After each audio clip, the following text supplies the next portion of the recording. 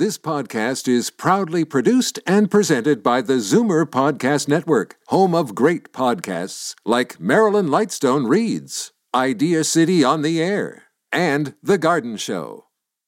You're listening to the Idea City podcast. For more information or to watch talks online, go to ideacity.ca or check out the Idea City channel on YouTube.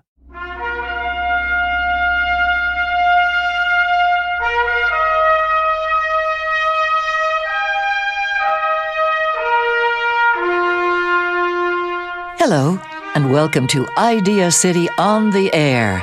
By the end of the next half hour, you'll be inspired and enlightened by the world's biggest ideas, innovations, and breakthroughs as you hear about them in talks from the planet's smartest people. Moses Neimer's 3-day annual Idea City conference in Toronto has been called Canada's premier meeting of the minds, and we're glad to have your mind with us. In this episode of Idea City on the Air, documentarian Ric Bienstock speaks about modern sex slavery and the human organ trade. Now, let's join Moses as he introduces Ric to the stage.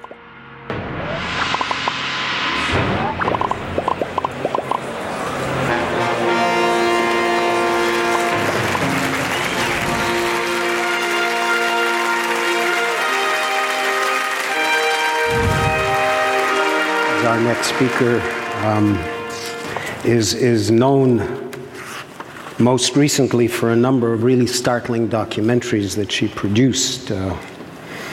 One of them is about the modern sex slavery situation, and the other has to do with the international trade in organs. There is an enormous worldwide demand for hearts and lungs and livers, but especially for kidneys. This is Ric Bienstock. Thanks, Moses. Nice to meet you. Hi, thank you. Thank you for that introduction. I'm sure none of you in this audience have ever seen hardcore pornography, obviously.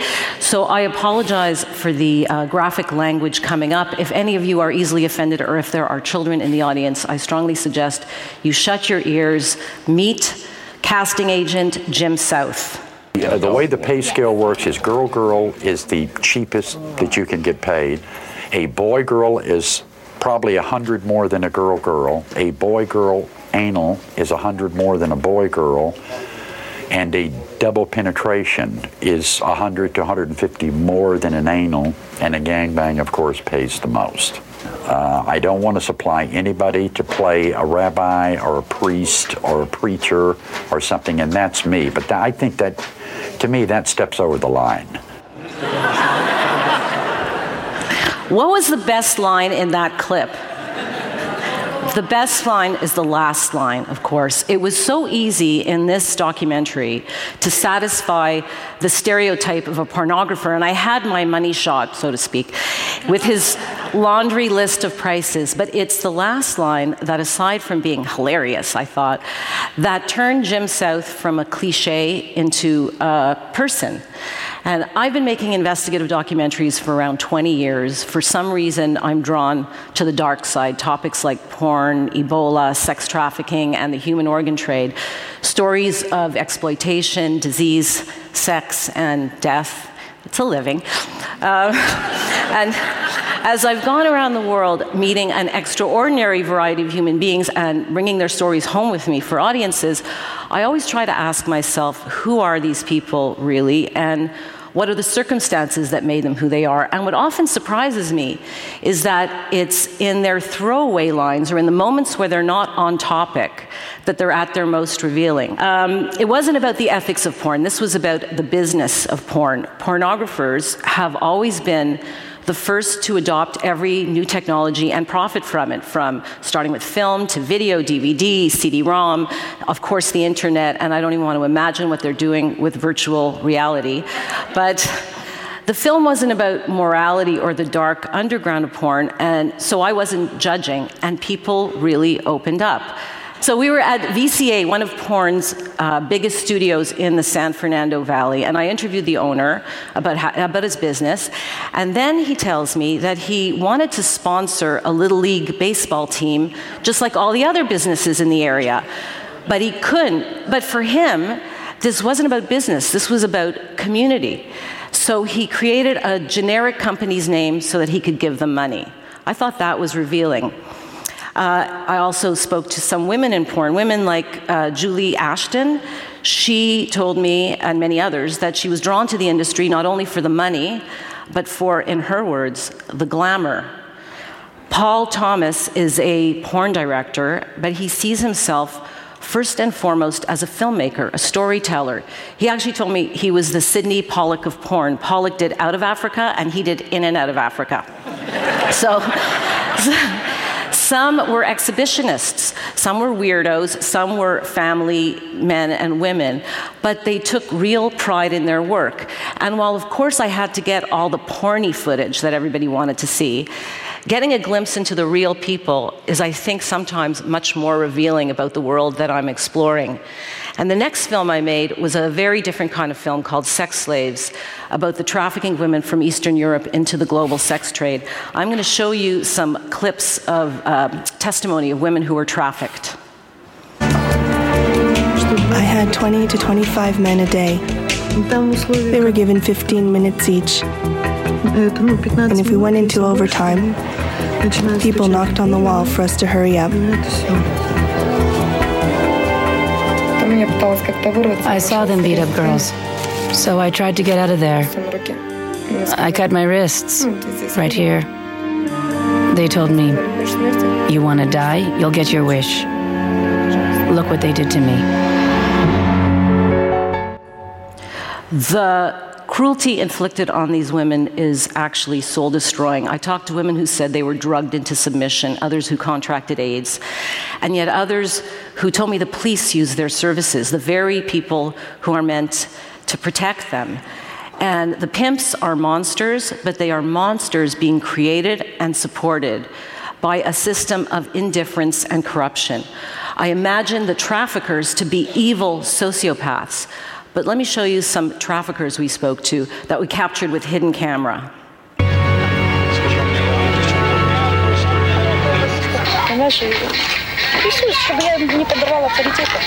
It's the last line again that reveals more about the world of sex trafficking than anything else I had seen. In Moldova and Ukraine, at the grassroots level, it's everyday people, very often women, who are so desensitized by their greed and desperation that their moral compass is completely skewed. And if you want to understand something about the world of sex trafficking, you also have to understand the shattered social fabric of the countries where this trade is flourishing and where traffickers can operate with impunity. So again, it was easy to see what was amoral and pathological about them. But what was normal and surprising was more telling, and I think even more chilling.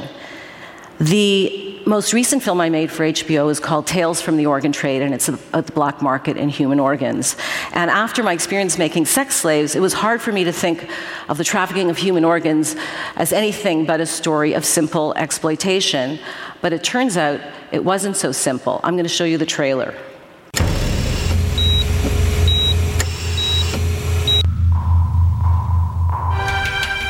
If I can't find a donor in this country, I have to decide whether I'm willing to take on my soul the ethical burden of purchasing a kidney from somebody or choose to die.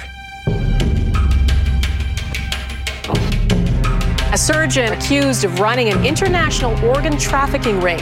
The victims were lured from other countries and had their kidneys stolen. Bu işin ticaret olduğunu kanıtlayın. Eğer böyle bir şey varsa ortada hiç para ödenmedi. I asked him what kind of compensation I would receive. He offered me $20,000. This particular situation helped me and saved my life. Is it my problem? It's the ethical committee's problem. It's not my problem. I'm doing my surgery. That's it. The black market idea scares me a little bit. This is an exploitation of the human condition that has to stop. You can't stay on this machine forever. It doesn't do what a kidney does. But this is what keeps me alive.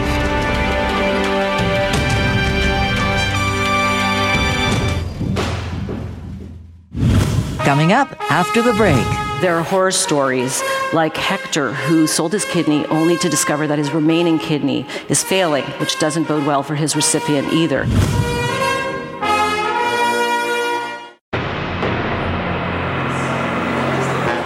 Welcome back to Idea City on the Air. You're listening to Ric Bienstock speak about modern sex slavery and the human organ trade.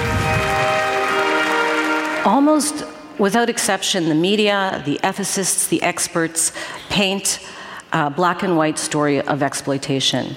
And I shot in 8 countries across 3 continents over 2 years. And while the black market is, of course, by definition, a criminal enterprise, a more nuanced and complex picture emerged that forced me to question my own assumptions. This is a very unusual kind of crime because it's a world where normally law-abiding citizens staring death in the face turn to the black market for a life-saving kidney transplant.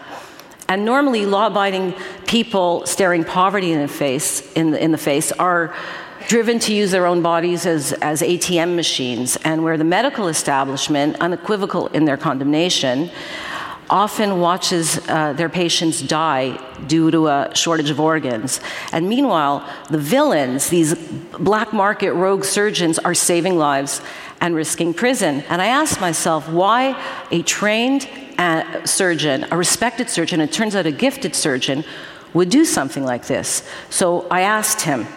Problem is, in the black market, kidneys move up the socioeconomic scale from poor people's bodies to affluent recipients. Of course, only the poorest of the poor sell their organs. But the people buying their kidneys were just as desperate as the people selling them. Many of the people I had met were middle-aged men who knew that they would not survive to make it to the top of the transplant list. Men like John, who he's a civil engineer in the U.S. Navy, and he needed a second kidney transplant and was told that it would take 6 years. He couldn't wait the 6 years, so he went to Pakistan. Or Henry, whose health was quickly deteriorating, so he went to Azerbaijan. With wait lists as long as 10 years, it's no surprise that this would be a tempting proposition. Dialysis keeps people alive, but it's not living, it's existing. You have to spend hours on the machine every second day, and it's almost impossible to keep down a job or to have a normal life. And the tragic irony is that if you're on dialysis for many years, it ravages the body to the point where you're no longer healthy enough for a transplant. So many people looking for a contraband kidney are off the list at home. And all of the people I spoke to hoped and believed that the money they were paying, sometimes upwards of $150,000, was helping the poor organ seller who was giving them life. None of them were flippant or cavalier about it. But if people have a choice between life or death, it was hard for me to judge them for choosing life. But what about the victims, the organ sellers? Well, in the Philippines, I was surprised that the kidney brokers didn't have to actively recruit donors. The donors or organ sellers were flocking to them. They would see a neighbor who had some money, and they'd find out that he sold their kidney. They sold their kidney to get that money, and they wanted to do the same. I visited a village where hundreds of men had sold their kidney, and everything I had read and was told about this village before I went led me to believe they all had been coerced and exploited. And when I got there, they all assumed I was yet another Western journalist looking for the victim narrative. And they were right, in a way I was. But we hung around for a few days and talked to them without cameras, and then the real stories started coming out. And yes, virtually all of them had been ripped off and shortchanged, but they revealed something beyond their victimhood. The money they get paid represents around 2 years of income if they're lucky enough to have a job, and many of them squandered their money, but others, like Noli, bought a house, sent his kids to school, and bought a means of transportation that provided him with a regular income. And it was hard for me to look at Noli and not think that he made the right choice for himself. Of course, there are horror stories like Hector, who sold his kidney only to discover that his remaining kidney is failing, which doesn't bode well for his recipient either. There are stories of harvesting organs from prisoners in China, of botched operations, of Indians being forced to sell their kidneys to pay back loans, all of the exploitation you'd expect to see in an illegal underground trade. But the lion's share of the kidney trade that I witnessed didn't play out like that. And back in North America, I questioned some ethicists and transplant professionals and asked, why do you always characterize the organ sellers as being coerced? Because all of the ones that I met in Kosovo, Moldova, Ukraine, Turkey, Philippines, and even the States, because it happens there, they all seem to want to sell their kidneys. And the answer is, in ethics terms, they're coerced by their own poverty. It's an offer that they simply couldn't refuse. And as uncomfortable as I am with the idea of selling body parts, that struck me as paternalistic. People do lots of desperate things on account of poverty. Would they be better off selling their children or begging on the streets? So this film made me question my own ethical assumptions, as I said. Right now, we're only meeting 10% of the demand for kidneys. 90% of the people who need transplants won't get one. And I couldn't help but ask myself, what would I do if my child or husband was in desperate need of a kidney? Or what would I do if I couldn't feed my children and I was presented with the opportunity of saving someone's life and getting paid for it? What would you do? Think about it. Well, I come back from filming in all these places and to my safe home and my beautiful family, and I'm grateful for all the tough choices I don't have to make, but I did learn from my experiences in the field to try not to judge, to keep in mind that the world is complex and messy, to be ready to question my own assumptions, and to always remain open, to try at least, to always remain open to a different ending. Thank you very much. Thank you. Thanks a lot, Moses. That's good. Rick. Yes. I came on this in a bit of research I was doing the other night. Tell me if it's accurate, but Gizmodo says that in 2012, the price of a heart was $119,000, a liver, $157,000, a kidney, $262,000. And here's a disturbing entry: eyeballs, $1,500. Well, they're talking about in North America, or are they talking about the black market? They weren't specific, and it goes back to 2012. Right. The price of a black market kidney ranges anywhere from $30,000. You're not paying for the kidney, you're paying for the entire operation. Ranges from around $30,000 to around $150,000, depending on the country and depending on... That's U.S. That's U.S., not euros. Yeah, it's U.S. dollars. But most of these operations, they do take place in legitimate hospitals and clinics. We've heard the apocryphal stories of people waking up in a bathtub full of ice with their kidney removed.